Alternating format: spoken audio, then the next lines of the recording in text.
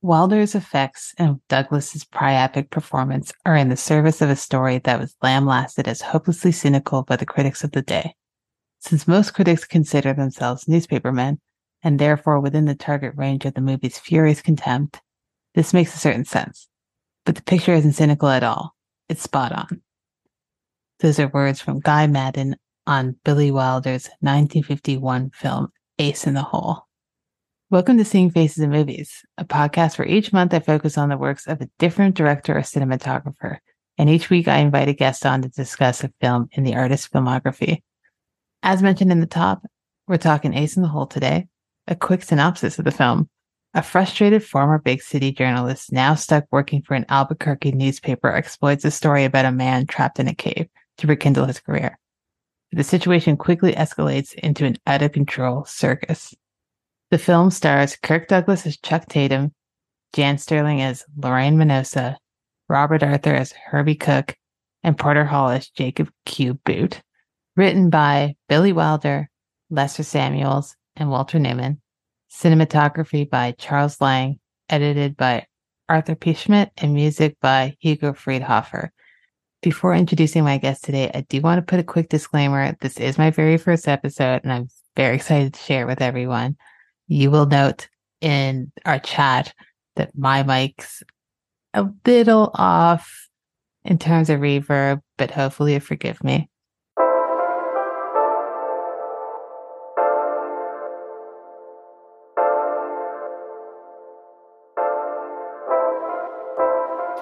My very first guest on Seeing Faces in Movies is a video editor, someone I've known for quite a while now, a big fan of Billy Wilder, and I definitely wanted to have him on for this month. His name is Darragh McGrath. Thanks for coming on the show. Thank you for having me. Do you want to tell the guests a little bit about yourself and what your relationship is to cinema and this director and why you picked this film? I know that's a lot of questions. Yeah, for sure. Break it down. I've been into films my whole life. He was kind of like my introduction to classic cinema to a large degree, like him and Hitchcock. They're kind of the gateway for me when I was younger that I started watching because they're still quite modern feeling and they're still, they have very like almost hard boiled plots or whatever you want to say. And Billy Wilder was one of the first directors I sort of started taking notice of and trying to track down his stuff. I studied film studies. I've done some video editing. It's a big part of my life. And why did you want to do Ace in the Hole specifically? I think it's probably one of my favorite Wilder films. I remember watching it for the first time and the effect that it had on me. I think when I was younger, you kind of associate, when I was like 16, 17 or whatever, and you were getting into older films, I would associate them with a kind of all shucks kind of Americanism. Yeah. I think this film was a lot more hard-edged than I was maybe expecting. Okay. I wasn't expecting a film to go like as hard as this film goes. I mean, as you said, is it cynical or is it just realistic? I guess back then I kind of associated older films with Jimmy Stewart and Westerns that I didn't want to watch. And well, especially the 50s and the 1950s in America. Sort of like what you would have gotten in sitcoms, I guess. But then as you discover more, you realize how wrong you are. And that this is a film about kind of the real world and real issues and done in a very kind of hard-edged style. No, that's fair. And all stuff that we'll be getting into as the episode progresses. Okay, so let's get into talking about the film itself and as it relates to Billy Wilder's career. I'm going to read the tagline because I find taglines are very interesting, and especially ones from the 40s and 50s. They had some good ones. Yeah, sometimes they're a little silly, but I find them to be very, very fun. And then we'll get into some facts about Wilder and the making of the film, the story itself, and Wilder's stamp on that story. So, tagline, if you're ready. I'm ready. Rough, tough Chuck Tatum, who battered his way to the top, trampling everything in his path, men, women, and morals. Wow. I think that's great. I think taglines are the morals, best. like that's broad, but yeah. Well, morals attested. I mean, even the name Chuck Tatum, it's like such a kind of hard-edged name. It's like, I think it's Charles, but he goes by Chuck. Obviously. Yeah. Not often you meet Chucks anymore. No, not so much. No. No. So let's get into some facts. I did a bit of research on Wilder and this film. I'm deeply immersed in Wilder right now. Yep. I feel like he and I are best friends, and he's a good person to read about. So no complaints. This is Wilder's follow-up to Sunset Boulevard. So Sunset Boulevard was released the year before. Due to the enormous success of that film, he was given even more free reign from Paramount. But because of the success as well, Paramount broke up the partnership that he had with Charles Brackett, who was his longtime writing partner. They broke it up mainly because they couldn't afford them together anymore. Yeah. So this is his first film that he wrote without Charles Brackett. Yeah. I'll get into it later. And anyone who's a Wilder fan, anyone who's a fan of this film would agree that that was not to his detriment, but that's not how audiences saw it. Was there some ego involved in them breaking up like that? Was it? No. Yeah, there was no hard feelings. It was the studio itself just couldn't afford them anymore. Right. And said, you guys need to break up in order to move forward. And Charles Brackett went on to write a lot of great films. Mm-hmm. So he wasn't hurting in any sense. It's just that Billy Wilder is a bigger name because he's also a director. Yeah. Wilder always wanted to have a writing partner, mainly just to help spruce up his English because English is not his first language. For this project, he sought out Walter Newman, who was a radio writer. He really liked one of the radio specials he wrote, and he sought him out for this. And they also had the help of Lesser Samuels for this story. Walter Newman is actually the one who brought forth this story about a cave accident. Mm-hmm. And Wilder wrote it from there with the help of Newman and Samuels. So I just wanted to read a excerpt from Leslie Samuels. It was talking about what he felt Ace in the Hole meant. Not the title itself, but the story. So the dramatist who sets out to write on a social theme should not get angry. He should keep his own temper while driving his audience to anger. In Ace in the Hole, we indict morbidity and lust for others, but we try to do so subtly that the onlooker will both laugh at and deride some of our characters before slowly realizing he is perhaps pointing the finger of scorn at himself.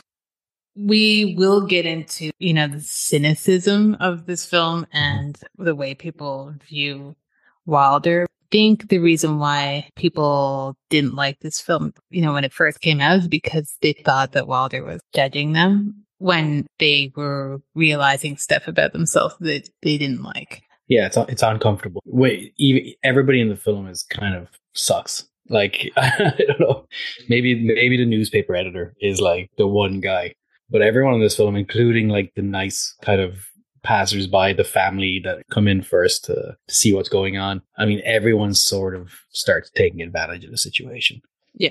And he's not holding back on that. And in most films, you would expect there to be some sort of lightness towards the end or some kind of, what about these people? Mm-hmm. But Wilder just kind of keeps going. You have that like famous ending where it all just kind of crumbles. Yeah. It's not one, I'm into a kind of dark film, but even I didn't think that he was going to die at the end. Yeah.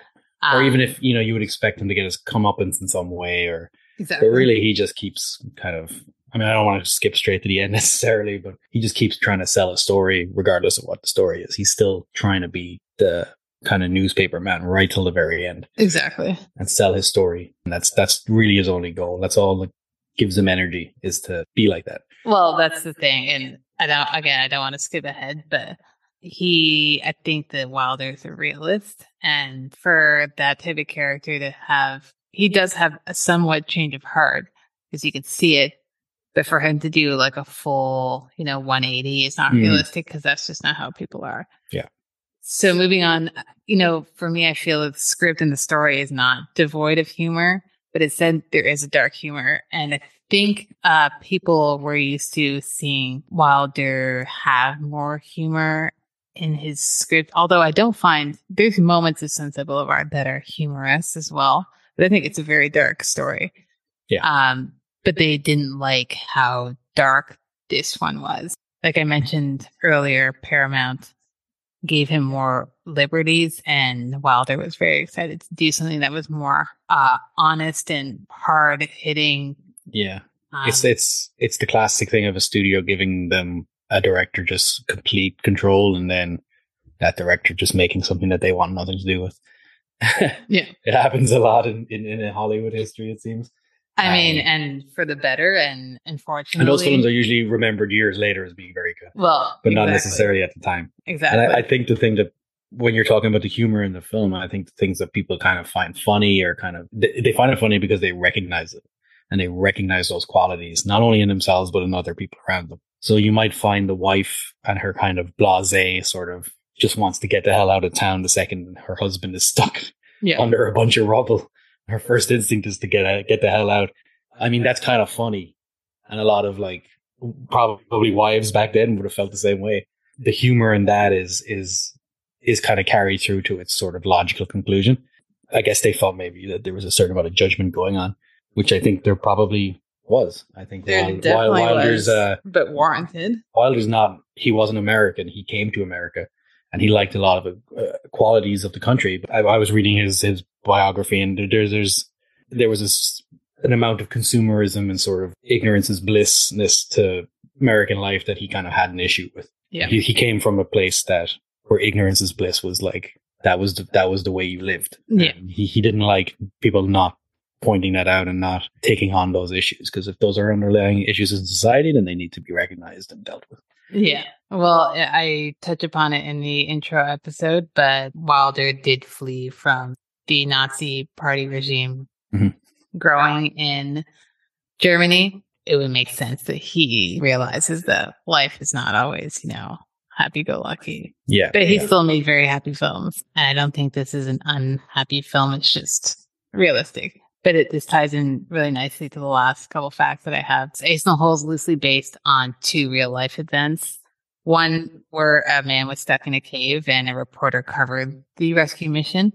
This happened in the 1920s. And, the public found entertainment in the situation and was following along with every day and every new thing that they tried to get him out of that cave. Second, it's just a darker story, is a 3-year-old girl fell in a well, and crowds immediately started to form around as they started the rescue mission. Mm-hmm. And you have her mom, who's just like obviously desperate to get her out. But it's the darkness of the crowds immediately forming around this and wanting to watch. And as soon as they did recover her body, which was like a few days later, she had passed away. Yeah. And the crowds immediately just left, and no one's talking about it. And it kind of tied into something that happened recently in recent history with the I mean, that's much sadder, really, because that was just a 3-year-old girl. That's very sad. I can see something like that making Wilder angry. I can see him.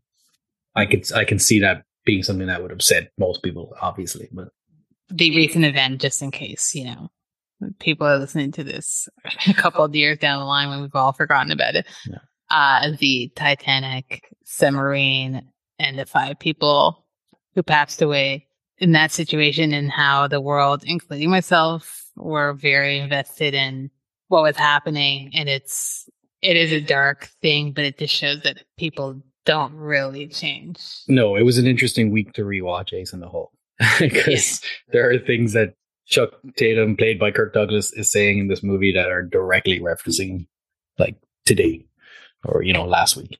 Just the parts where he's talking about how it's better to have 1 man in a cave than 100 men in a cave. Yeah, because you can frame the story, and you can have everybody put themselves in that one person's position, because 100 people is just a number, 1,000 people is just a number.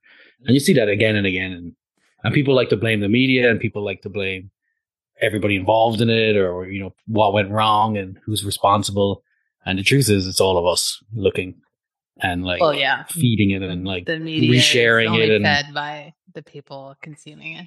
Yeah, we didn't get a circus out of it, unfortunately, but No, but I'm sure there will be, people going down. There probably will be some kind of like jokey thing doing about it. Yeah. Yeah. Okay. So, last thing to note on that would be that this was a box office bomb. It did not do well at all. Mm-hmm. And due to that, it kind of scared Wilder, and he thought that maybe he was not as good without Brackett. He didn't blame Brackett on that, obviously, but he thought maybe he needed Brackett's kind of helped to not make such dark stories, if that makes sense. I mean, he followed it up with a lot of adaptations exactly. and, adaptations of popular Broadway plays, popular stuff that's already got a kind of built-in audience. Exactly. And he obviously did a very good job with all of those. But I think that he maybe thought that he touched the nerve a little too strongly. Yeah. I mean, he says he's very proud of the film. I think he said it was the best film he's ever made. He is. Yeah. He just was. But he's like, maybe the market won't take this. Yeah. And he did go on to make even bigger films after this. So it's not like his career hurt. I guess maybe his ego was a bit hurt, which is not a bad thing. That's understandable. Yeah. So let's get into the film itself. Wilder is the reason why he's so important and interesting to talk about as an artist. Not only was he a director, but he wrote his own work most of the time. And I think that the strength in this film, obviously it's very well shot and like amazingly acted.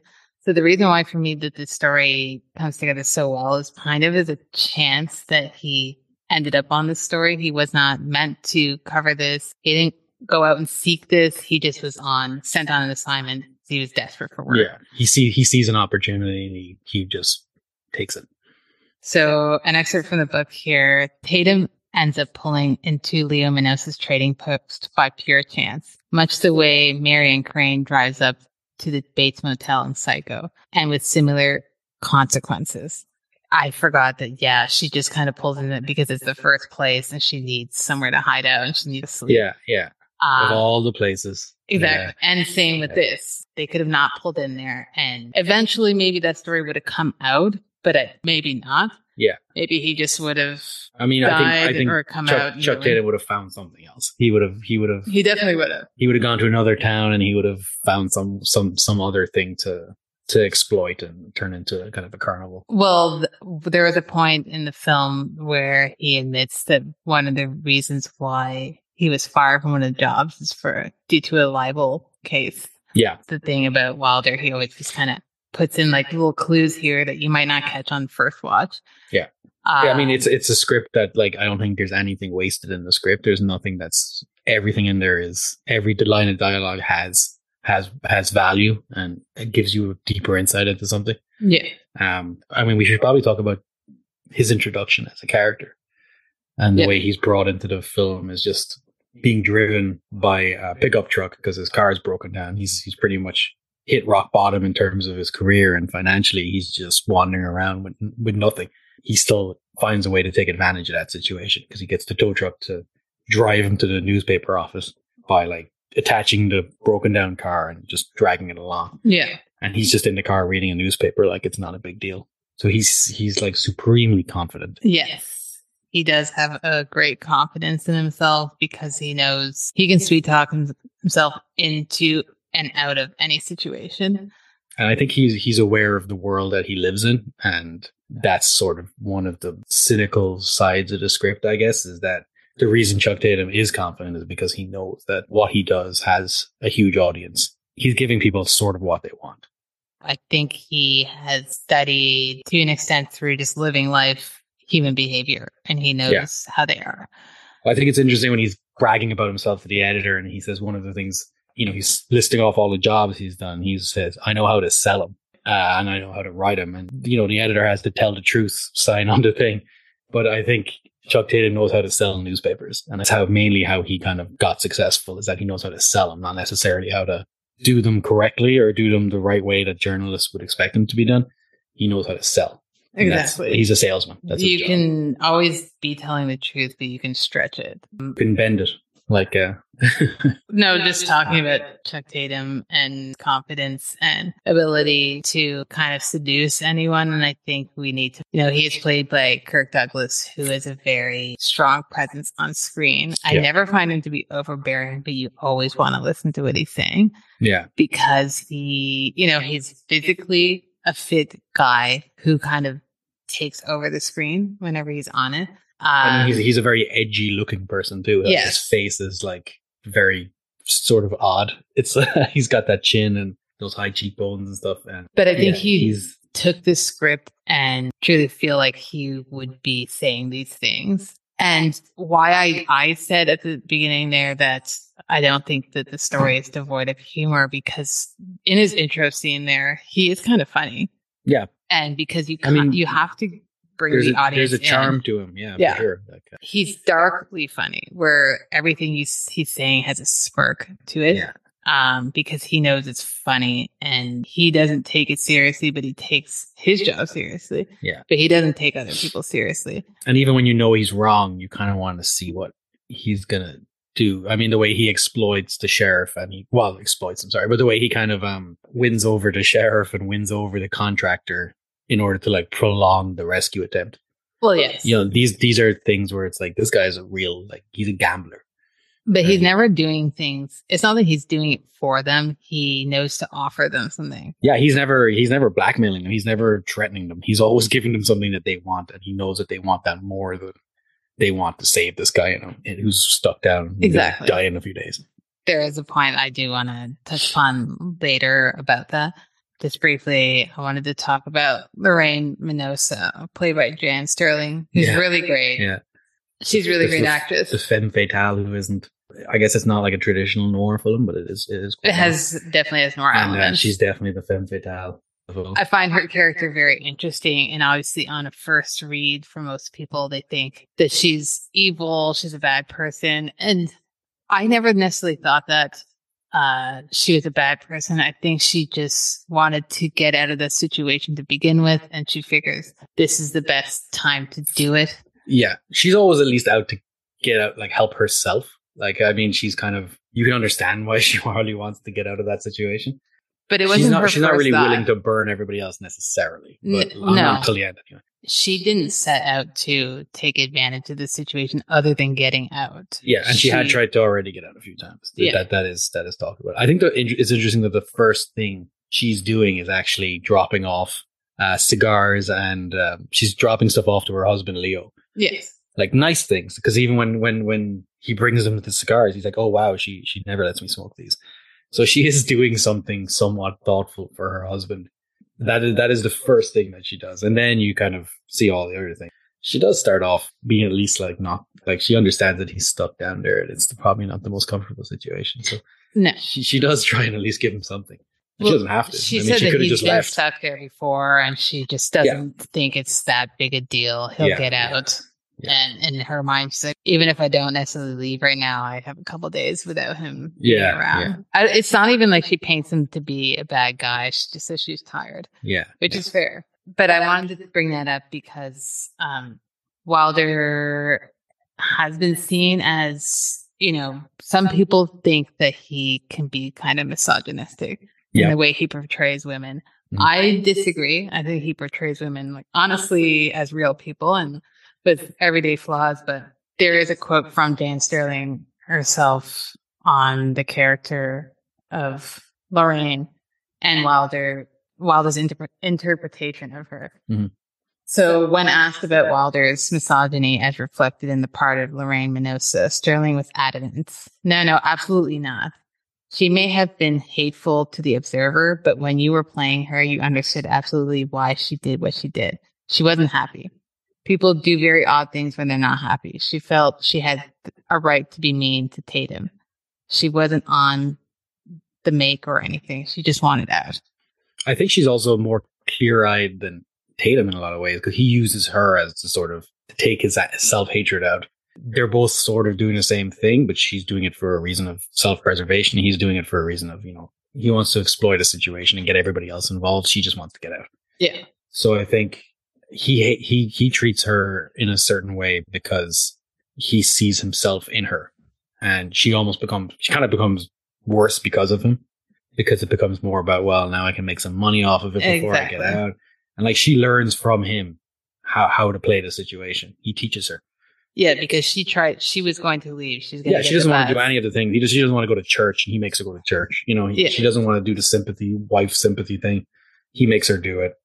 As the movie goes on, she realizes that does work. But yeah, I think that is Wilder misogynist. I don't think so. But the way some people will talk about, I think one of the things is that what you see is you have very tough characters in a tough situation, and they're running up against a society that doesn't allow. I mean, Chuck Tatum can be like that, but she would never be allowed to be openly like that.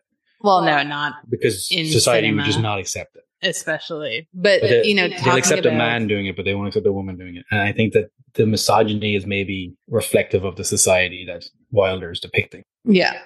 But he's also sort of getting, having his cake and eating it too, a little bit. But, that's okay. Talking about some of his other female characters outside of this film, just in my research, because it never occurred to me that he was misogynistic, but reading why other people would have thought that is, even the character in Sunset Boulevard, she's kind of, you could see that some people might think of her as a leech, or she's not necessarily a good person. I think she's just someone who's deeply flawed. And then even in The Apartment, Shirley MacLaine's character, people had problems with her being someone who slept around. They think of that as being hateful towards women, whereas it's more like, this is just real people. Yeah, and that's the society at the time judging her for that. And he's showing that to a certain degree. I don't know if is the film judging her, or is he just showing that the character. I don't remember The Apartment very well. I don't think the film was judging her at all, but that's just my opinion. And while there's not a misogynist, certain directors are accused of that. I can see why some people might view it that way, whether I agree with it or not. Same with people think De Palma's a misogynist. I would disagree, but I could definitely see why people would think otherwise. Women like to shower. That's De Palma's. He just wants to show that in every one of his movies. I will save that for my very provocatively showering. That's what De Palma is. But I'll save that for my De Palma month. But yeah, I definitely don't think he's misogynist, but I did think that it was important to bring that up because you have such. She's really the only. There's a couple other women in the film, but they're very, very minimal. She's the co-lead in this film. Yeah, very much, and she ends up being an ugly character, but that's fine because it's a film about that, and I'm not sure everybody, she's not allowed to be. I guess other than like the father and the editor are really the only two. Yeah, and the mother also. Who's done, the mother hasn't really given any written words, but so we have touched upon Wilder being seen as a cynic, and there's a few scenes, the entirety of the film is, but there's some couple scenes I wanted to bring up in particular that I always found to be really dark. The first would be Mr. Federber, who was the father of the first visiting family. And they kind of camp up and watch it go along. And they kind of are touting the fact that they were the first there. Yeah. And it's a teaching moment for their children. As they said. That's their reason for doing it. But once the whole, shebang starts happening and more of a crowd begins, we've got more media out there. He's being interviewed as being, the first people on there. So they want to get the scoop from the people who've been there from the start. And he doesn't miss a chance to plug the insurance company he works for. Yeah, he's trying to get work out of it. Yeah. The reporter, shoots him down. Yeah, he knows what he's doing. Swiftly, but it's the fact that, you would think that they would have more sympathy for this guy stuck there, seeing as they were the first people there, but they really don't care. Everyone just assumed he's going to get out. Everyone just sort of. Exactly. And they could have gotten him out. They could have gotten him out in the day, but they decided instead to take a week. Yeah. And that's the whole thing. And everyone just kind of gets worse and worse as the week goes on because they think that they're running out of time to take advantage of the situation. Well, exactly. And, this is seen by the fact that an actual circus is formed around it. They build an entire circus. There's people performing. They're just going where the people are. That's not the circus's fault. No, it's not the circus's fault. But it's more. This is also Lorraine, the wife. Yeah, she's taken money from them. Yeah, she started taking money before. It's just wild to see. There's a Ferris wheel just steps away from where someone's the Federers are riding on it at one point, which is nice. The kids are at least getting something out of the holiday. So those are very dark elements to the story that I love. I can see that happening today. Yeah. Nothing has really changed, but people don't like to see that. People don't like to see, you know, I think Wilder is a realist and he doesn't make ugly films, but his characters are real people. There's some people who make, I wouldn't say this, like, ugly films is not the best word, but there's some people like Haneke who makes kind of ugly films because they're so dark, you know, like funny games. Yeah. Where none of these characters are not real. Like you could see this actually happening, but when you're faced with it, I guess it hits in a different way and you're not happy to watch something so dark. Yeah, I think filmmakers who are willing to point the finger at the audience are fairly rare because it's a risky thing to do. Very much. And very much at that time, especially when you're in a genre that's not known for that. It's not a horror film where you're expecting people to be bad and to do bad things. This is a film about a journalist and you're maybe expecting him to be bad and the film to judge him, but you're not expecting to sit there and be judged as well. I don't even think that he's judging. I think he's just painting a portrait. Yeah. How do you feel about Leo Minosa? It's, you know, he's not in it that often. That he has his 3 kind of key scenes, he seems like, and it might be also because he's in a situation where he's stuck and his personality is changing. He doesn't seem like a bad guy. He seems but what I was struck by watching it again and having not seen it in a few years was what he's doing is not that different than what Chuck is doing. Well, no, he's gone into a sacred Native American stealing stuff thing, and he's stealing little artifacts that he can sell in this crappy roadside place. I mean, he's just trying to find treasure. I mean, that's the reason he goes down there, is to find treasure. It's happened before. This is not the first time he's gotten stuff down. Billy Wilder intentionally includes shots of the Native Americans in the area, so it's like he is drawing attention to the fact that this guy is sort of desecrating and stealing from them too. Yeah, and in order to profit himself. There's a point in the script as well where Leo thinks that this is his punishment for having gone into the sacred. Yeah, that there's area. A curse, the curse of the 7 mountains, or whatever the phrase is. But who knows, if he had made it out, would he have gone back? Probably. Realistically. Do you not? I think he would have tried to take advantage of his new fame. I mean, he's excited when he hears that people are out there. Very much. Yes. You know, it's something that he's happy about. So I think, you know, I don't think he deserves what happens to him at all. I think it's very sad. But it is sort of a situation of his own making. I mean, he goes in there, just like Chuck does, tries to find things for himself that he can use, regardless of who it affects. He suffers the consequences of that. Because when Chuck first gets there and there are some police around trying to assess the situation, can't remember who it was, if it was like a police officer who was pointing to natives, being like, why don't they go in there to help? Because they would know the cave. And they said, they don't go in there. That's a space that they should not be entering. Yeah. No one should be entering. So they refuse to go in. For anyone, respectfully so. Yeah. Yeah. Since we're on topic of Minosa, one thing to note is that we all know he dies. And I hope they do anyway. People do. Well, yeah. I mean, it's not a spoiler-free show, unfortunately.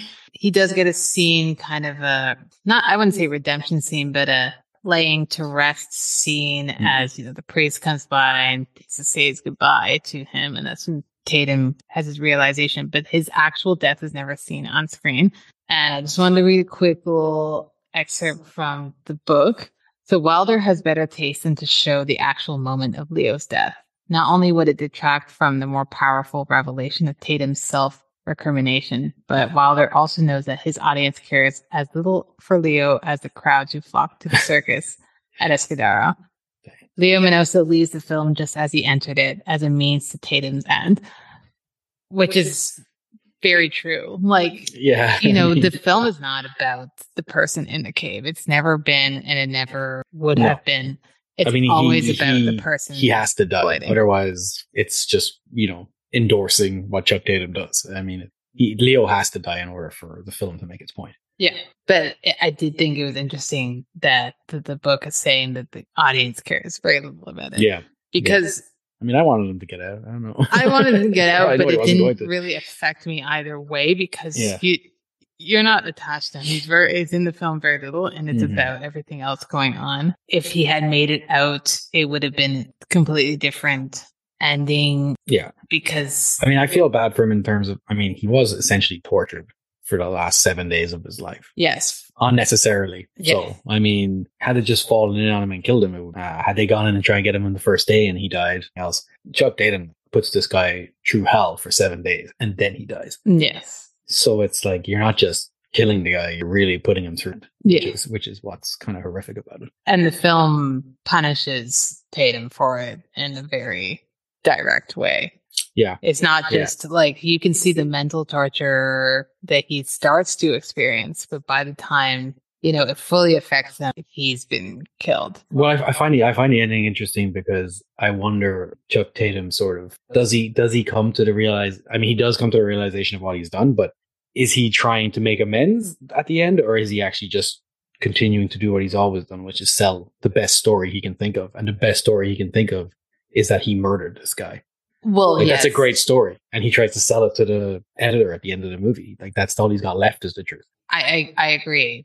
I think he knew he would die. Yeah, but he's gone into a kind of. I think he wanted the final word though before he died. And but he's still trying to sell a story at the end. Yes, very much. The very last scene is him saying, "I've got a great story for you. Here's the story. This is about a reporter who murders somebody." Exactly, but he wants. I don't know, maybe it's just the way I viewed it this time around, where he's like, I want this story to be out there. I want this to be the way I'm remembered because I know I'm going to die. As opposed to being like, I'm going to make a recovery and I will write this story. But he does come to a realization, but I think because he knows he's going to die, he's like, well, I still want the final word. If he hadn't died, would he have changed? That's a whole other conversation. I don't know, to be honest. You can see the I don't think he was going to change the horror in it, but I think that if there is a change though, because he does announce to everyone the death, as opposed to just giving the exclusive to the New York paper. But he's almost hates the crowd. He's saying in like a really judgmental way to the crowd. He's like, "You sick people, you've been here this whole time," and it's like he's talking to himself. Exactly. So, but he does come to that realization though. Minosa's death not being on screen, but Tatum's death being on screen is very telling. Yeah. I mean, I think Tatum just sees who he is right at the end, and there's no more covering it up. Exactly. And he already hates himself. He hates himself in the beginning of them, and he does many things that sort of suggest that he's got a lot of self-hatred.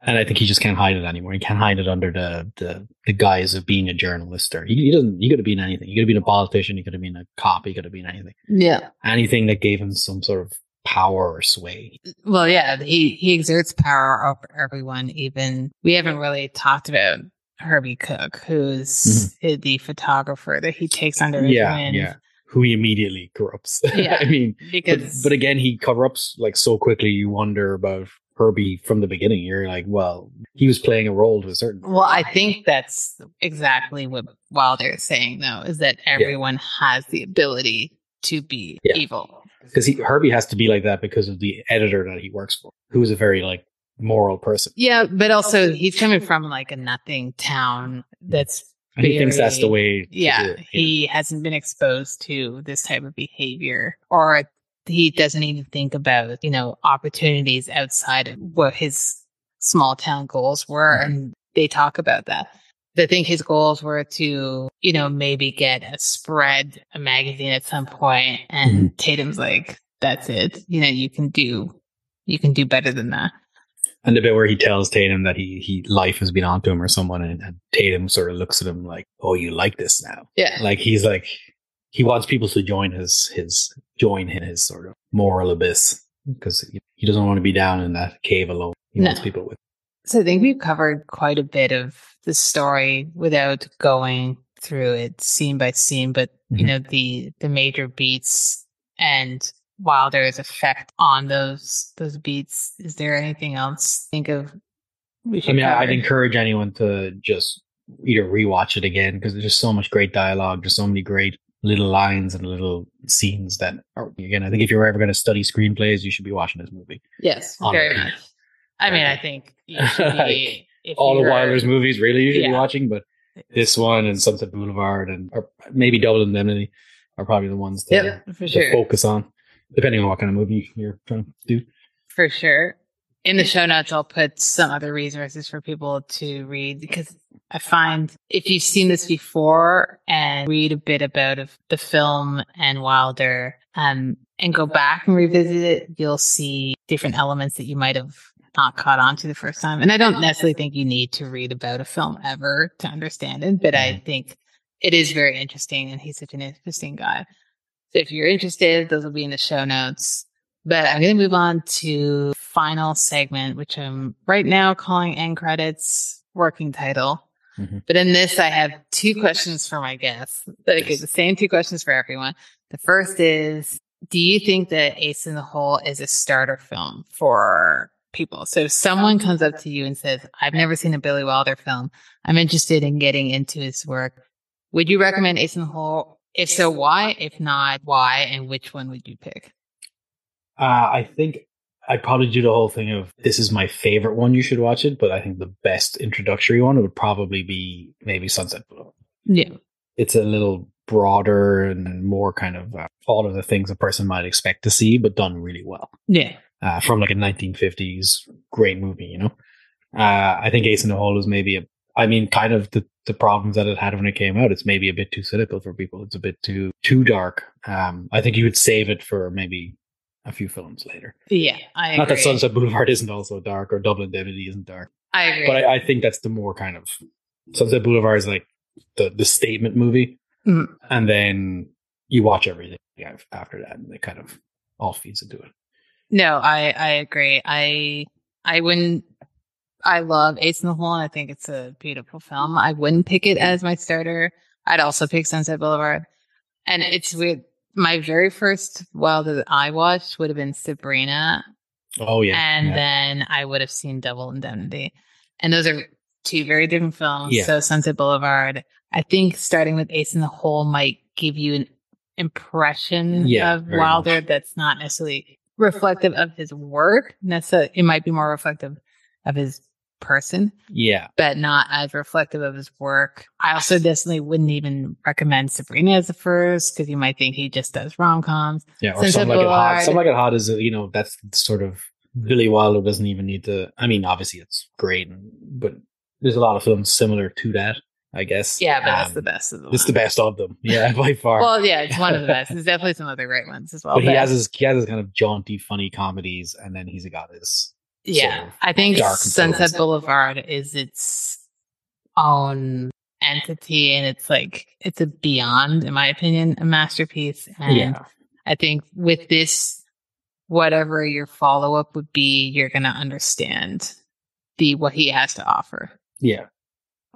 Okay, so we both agree, Sunset Boulevard. That's good. That's good. But also good if if you, depending on the person, I might say Double Indemnity if the person kind of wants a specific kind of thing. That's also a thing. Sometimes you want to curate it to the person, as opposed to a broader thing. Second question to wrap up. Mm-hmm. So, if you're building a double bill, whether for yourself or someone else, what are you pairing Ace in the Hole with? One of my favorite films of old films that I've seen in the last few years, which is A Face in the Crowd by Elia Kazan.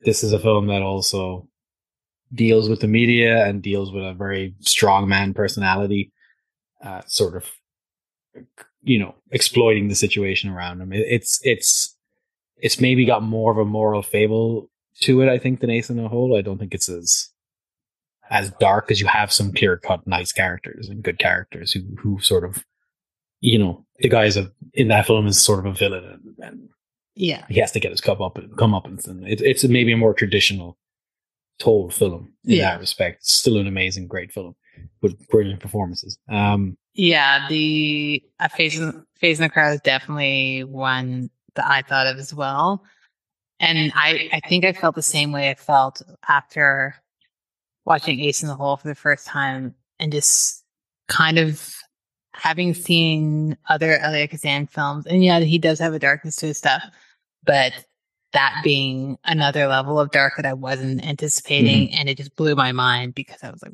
wow, it's intense. I felt like I was sweating towards the end. It's also like when you watched it, I watched it in I think it must have been 2017, 2018, or Was it that long ago? Was it that long ago? I don't know. I don't It think was definitely. so. I feel like anyway, I definitely watched it and recommended it to you. There was one, American politician who's in the news constantly. Let's not even mention his name, but No.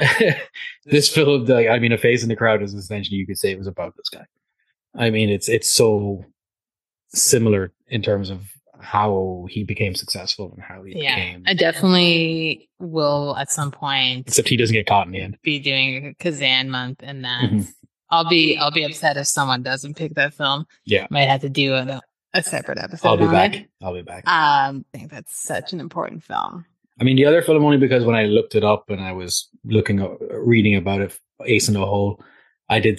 Spike Lee talks about the film as well. He loves it, and he said, he mentioned A Vase in the Grave too. So he was there first. So I tried to come up with another movie that I thought might be a fit as well. Okay, so you're coming up with another. I thought maybe you could also do Sweet Smell of Success in terms of the media and just cynical characters and very much. It's a differently told story, very much so. But I think you could definitely do a double bill with that as well. Yeah.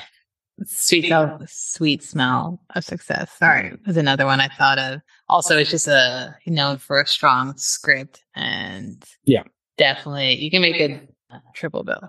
Yeah, just a very tightly told triple bill. That would be great. That would be exhausting. You would be exhausted by the end, but it'd be worth it.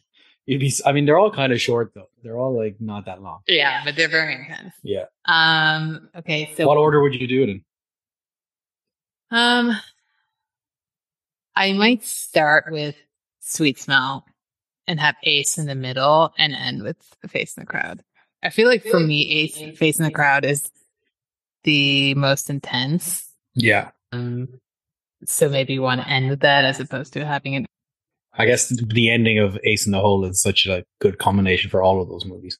Yeah. You kind of want that to be the end. Is this guy just... I guess, is that how you... Because that's how you would feel after your triple bill. You would just want to walk out of the cinema and fall over. True. Yeah.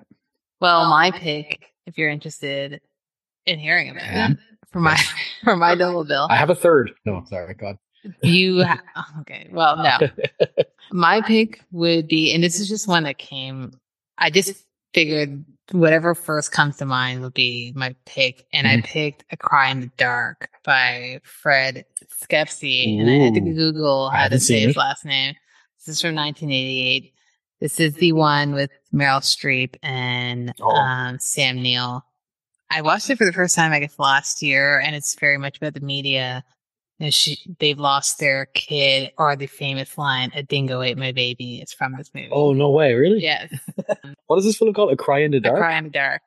Eventually, the media turns on her specifically, and they claim that she killed the daughter.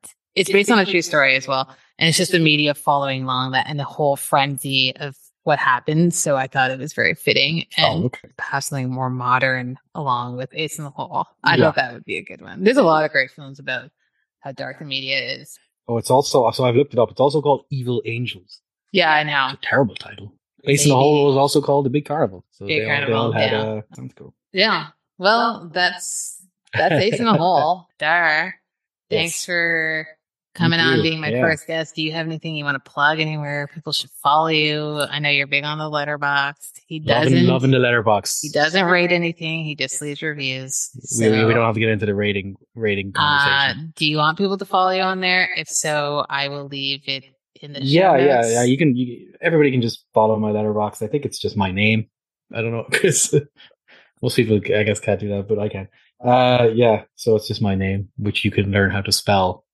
When you look at it'll be in notes. The title. It'll be on the artwork. I have to spell it 10 times a day, so I don't want to do it again. I had a great time talking about Ace in the Hole. I'm looking forward to the rest of the Billy Wilder season. Seeing Faces in Movies is an official podcast of the Royal Film Club. It's hosted and edited by Felicia Maroney, intro music by Lamar Walker, and additional help from Darragh McGrath. If you like what you've heard, let us know at seeingfacesinmovies.com or send us an email at seeingfacesinmovies@gmail.com. And while you're at it, please subscribe and rate this show wherever you listen to your podcast. Until next time.